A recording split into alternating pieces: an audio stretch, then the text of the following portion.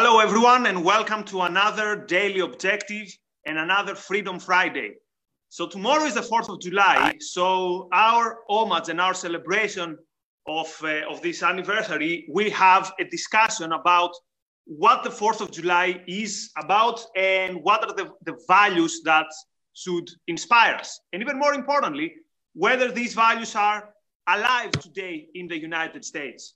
So our guests today are one of my usual co-hosts, Gloria Álvarez, commentator and political activist in Latin America. Hi, Gloria. Hello, Nikos. How are you? It's a pleasure. I'm good, thanks. It's a bit of a heat wave in Athens, but otherwise well.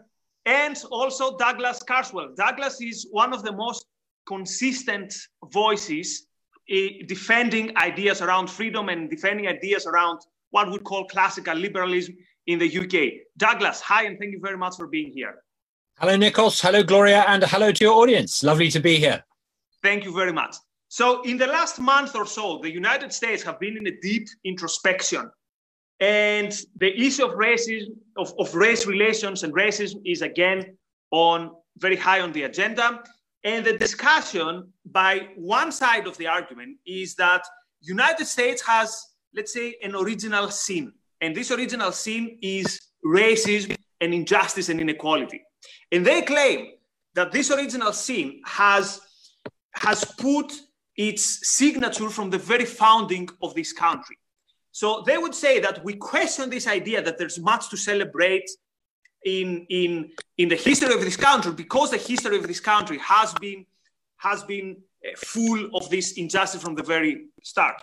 However, there's this other voice that says that no, it's because of the founding principles of the United States that the gross inequality and the gross violation of individual rights, which was slavery, was managed to be finally abolished. So what's your take on all that, Douglas? I think tomorrow, July the 4th, is a wonderful occasion to celebrate. It's the 244th birthday of the birth of, I think, the greatest republic that's ever existed. I think the United States of America, when they broke away from us Brits, they went on to do something quite remarkable. As Calvin Coolidge, their 30th president, said, it wasn't just a new country, it was a new way of running a country. It marked the establishment of a nation along new principles. And just look at the achievement of the United States. They created their republic around about the time the French created a republic. France is now on its 5th version because they've been so unsuccessful. Think of all the republics around the world that have floundered and failed since. Not the United States. The United States has created an incredible achievement, not just politically, but in terms of science, economics. Just think of it in these terms. What is the one country around the world where tens of millions of people want to go and live and become citizens? It's the United States. It is the most extraordinary achievement. Now, that's not to say it's flawless. Of course it's not. I think it's only fair to say that the United States hasn't always lived up to its founding principles. But on the big issues, America has always been right. They were on the right side in defeating Nazism. They extended civil rights in the mid-20th century to all Americans, particularly African Americans. And one thing I would never think we should forget is that the United States didn't just extend those principles and liberties to all Americans. Within my lifetime, they have extended those principles by winning the Cold War to the better part of humankind. And the world is a better place because of the United States. It's not perfect, but boy, when I see those people foolishly tearing down statues of America's past figures, by all means criticize them.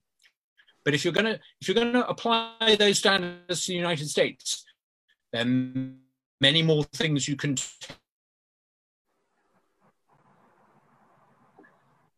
tear down here in Britain or in many other countries, Americans, that bite in the world. Right, Douglas, we lost you a bit.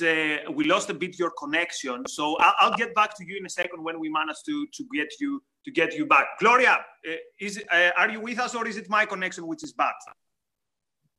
No, I also lost Douglas for a little bit there. Can you hear me? Okay. So it's Douglas. Okay. So I'll get to you. One aspect of the American Revolution and of the principles of the United States that is often overlooked is what a big impact it had in other countries and in other revolutions. So if you see, for example, the lyrics of the Greek national anthem, the whole version of it, at some point it mentions the impact of George Washington and the impact of these ideas.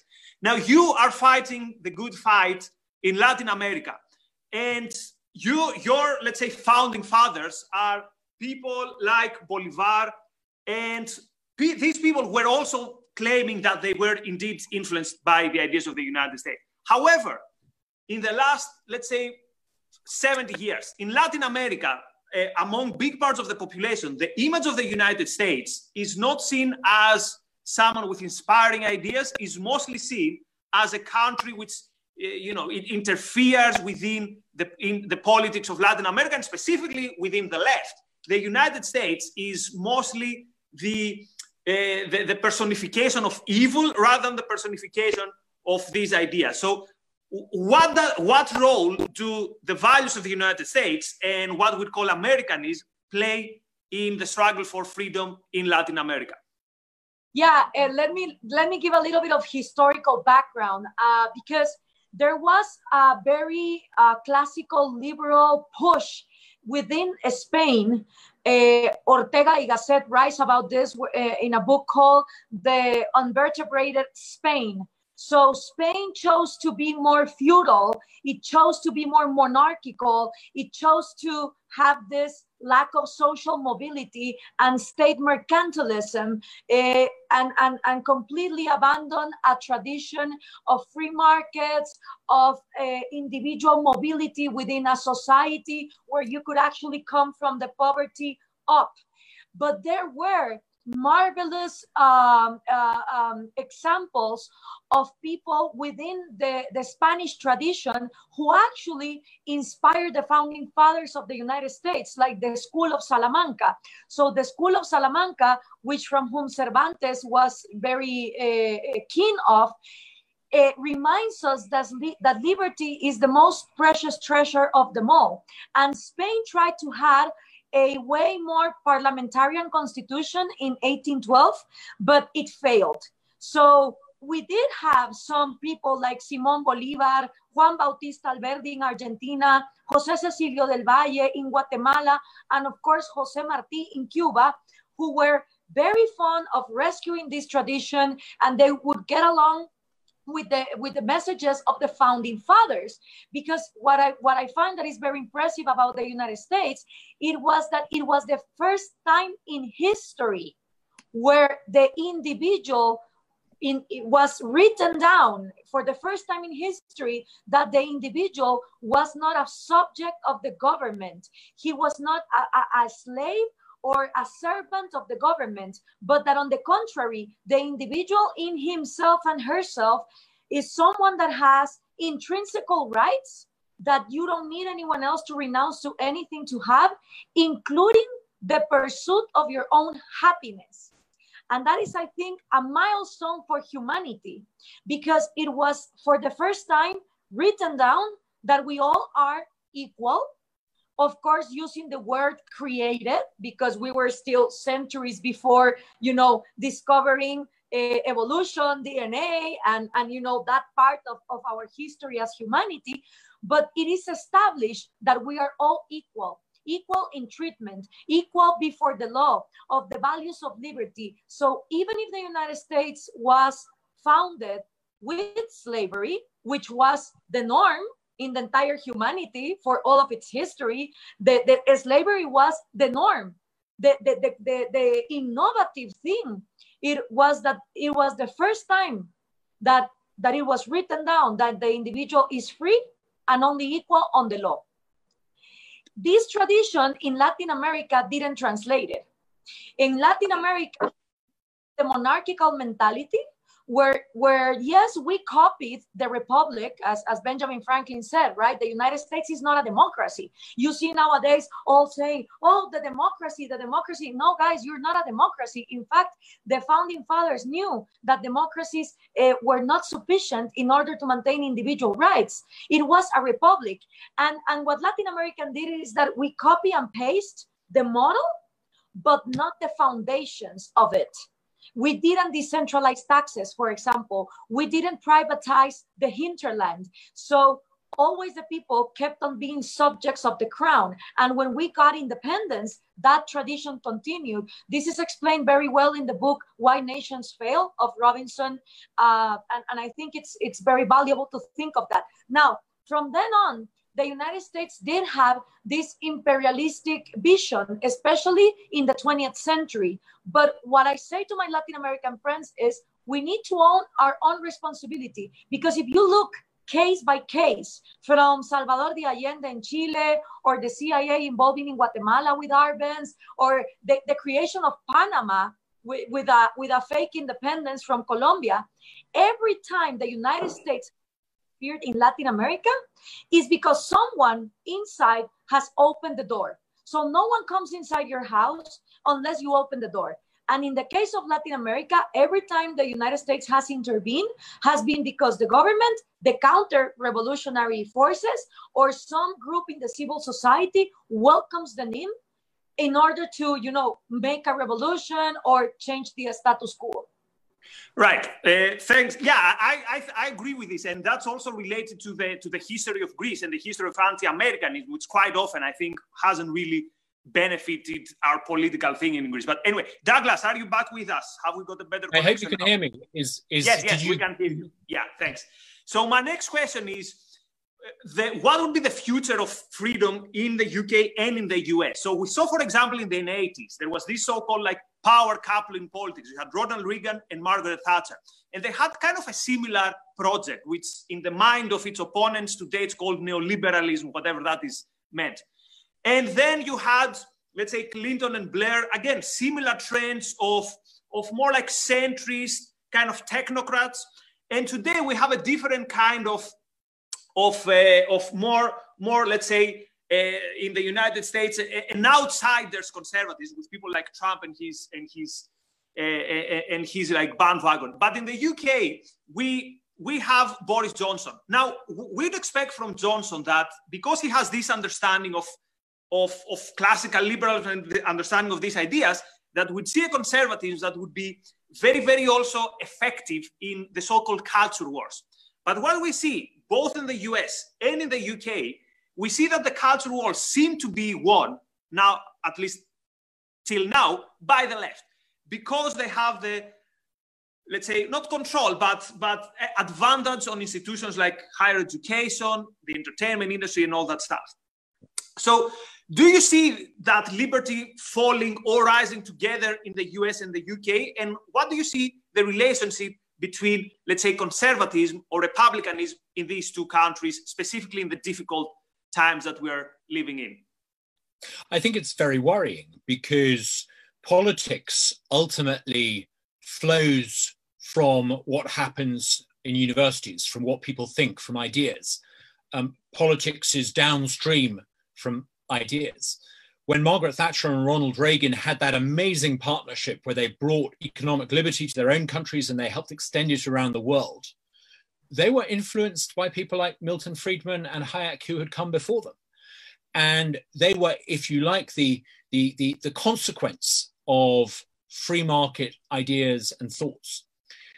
I think it's a little bit overly confident in the power of politicians to change things if we are going to expect governments, ministers, people like Boris Johnson to fight this culture war.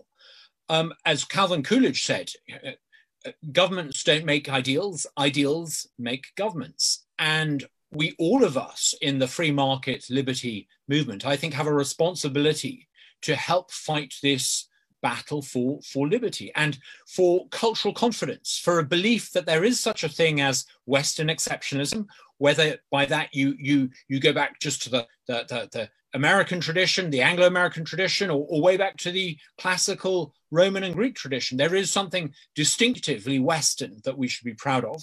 There is virtue, not just utility, but moral virtue in the supremacy of liberal thought and liberal ideas and free exchange of ideas and free exchange of goods and services. And people who believe in this moral supremacy of liberty now need to come out and argue their case. And we need to argue it on campuses, we need to argue it online, we need to argue it in forums like this. We can't leave it to the political leaders, because the political leaders we have only reflect the ideas that people have been thinking over the past 10, 15, 20 years. I'm afraid that many of the battles that we thought we had won a generation ago in the cause of liberty are going to have to be refought again. I think liberty is under attack. It is under attack in a way that we thought we had defeated the communists. We had certainly defeated the Soviet communists. We hadn't defeated the cultural Marxists who were firmly embedded in the institutions of universities and here in Britain in the BBC. We now need to be prepared to fight this battle. And if we don't, I fear that actually we will become, whoever holds office, we will become increasingly less free and less prosperous and less poor and less happy. Right. And Gloria, Douglas brought the issue of the battle of ideas towards the left. But the problem in the United States is that quite often it looks like the right doesn't understand what the founding principles were. So quite often, for example, we see the religious right in the United States claiming that this country was built on, let's say, the Christian morality and all that stuff. So Gloria, being the minority that we are, so being at the same time secular and for individual rights, do you think that it is worth fighting this battle within conservatism and actually telling to conservatives, you know what, the ideals that you think were the founding principles of what makes this country special, actually it's not. It's an idea, and it's the idea of individual rights that gave sanction to the American Revolution. Do you think this battle, after 3-4 decades of the American right going towards a religious route, is still winnable? I don't think so. And I think that's why the libertarian movement, a political movement, is becoming more and more of an option. And sometimes objectivists as themselves find that they have more coherent or more ideas in common with libertarian movements than with the Republican Party in itself, let alone that right now the Republican Party is even distancing itself from Trump. So I think that the conservative movement, it's in a crisis.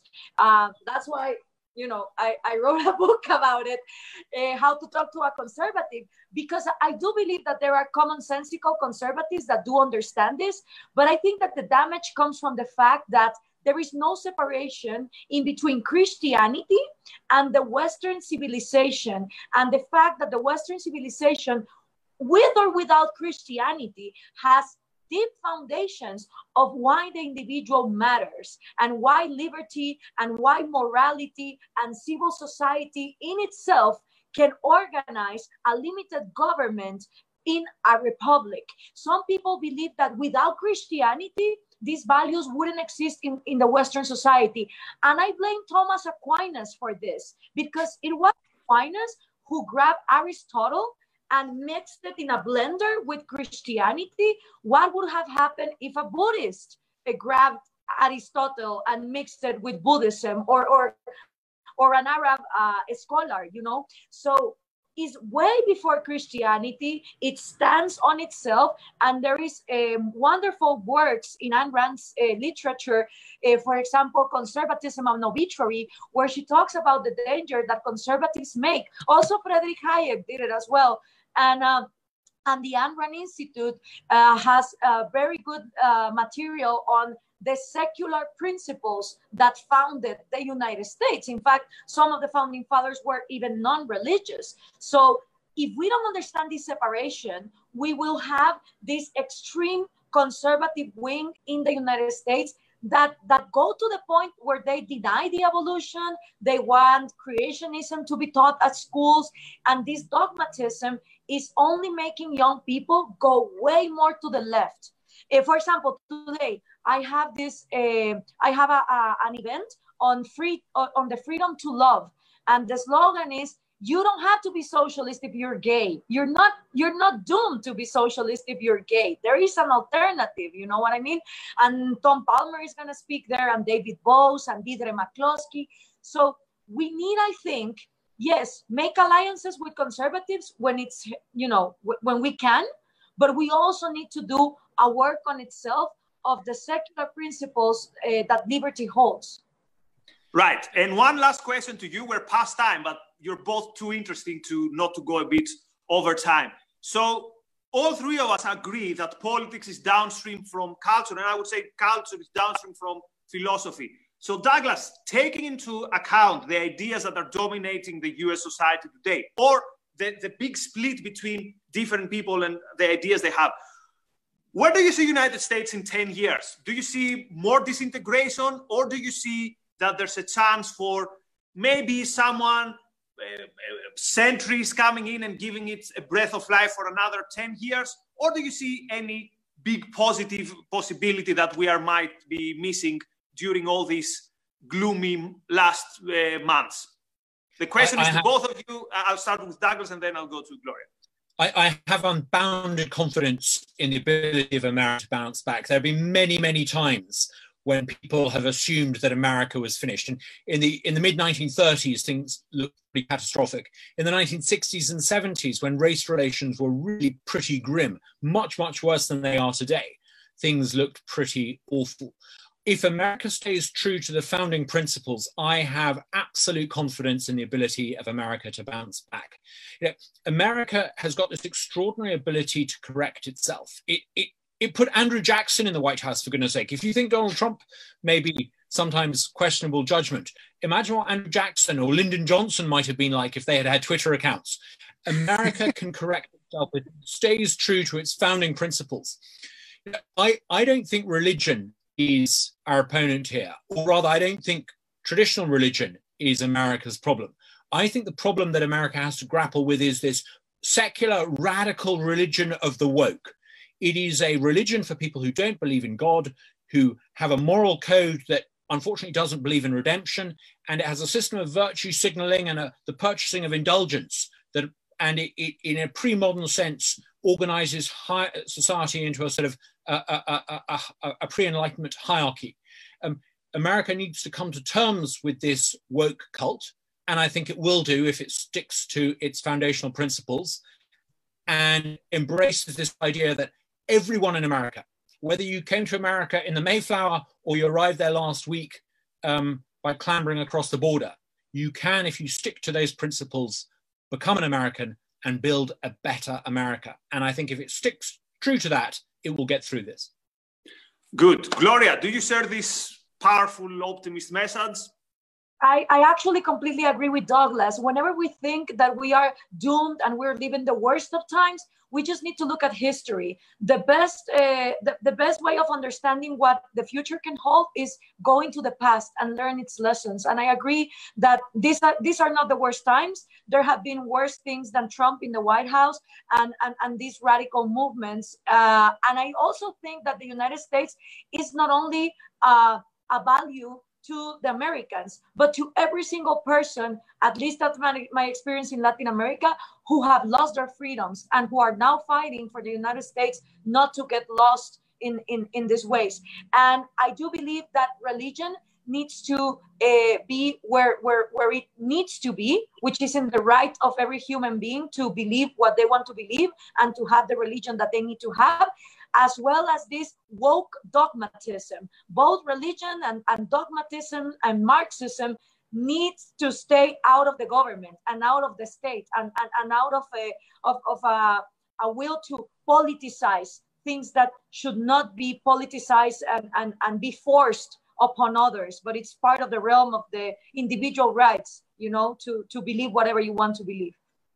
Yeah, and the way to fight bad ideas or false ideas is with good ideas and true ideas, which is what we've been trying to do here. That's why I also encourage people to help the Ayn Rand Center and help Raz in the good work that he's doing. So, Douglas and Gloria, thank you so much. I'm a bit more optimist than I was 25 minutes ago when I was preparing the notes for the show. Thank you very much, and many thanks to our audience and our viewers, and see you all next week. Thank you. Bye-bye. Thank you.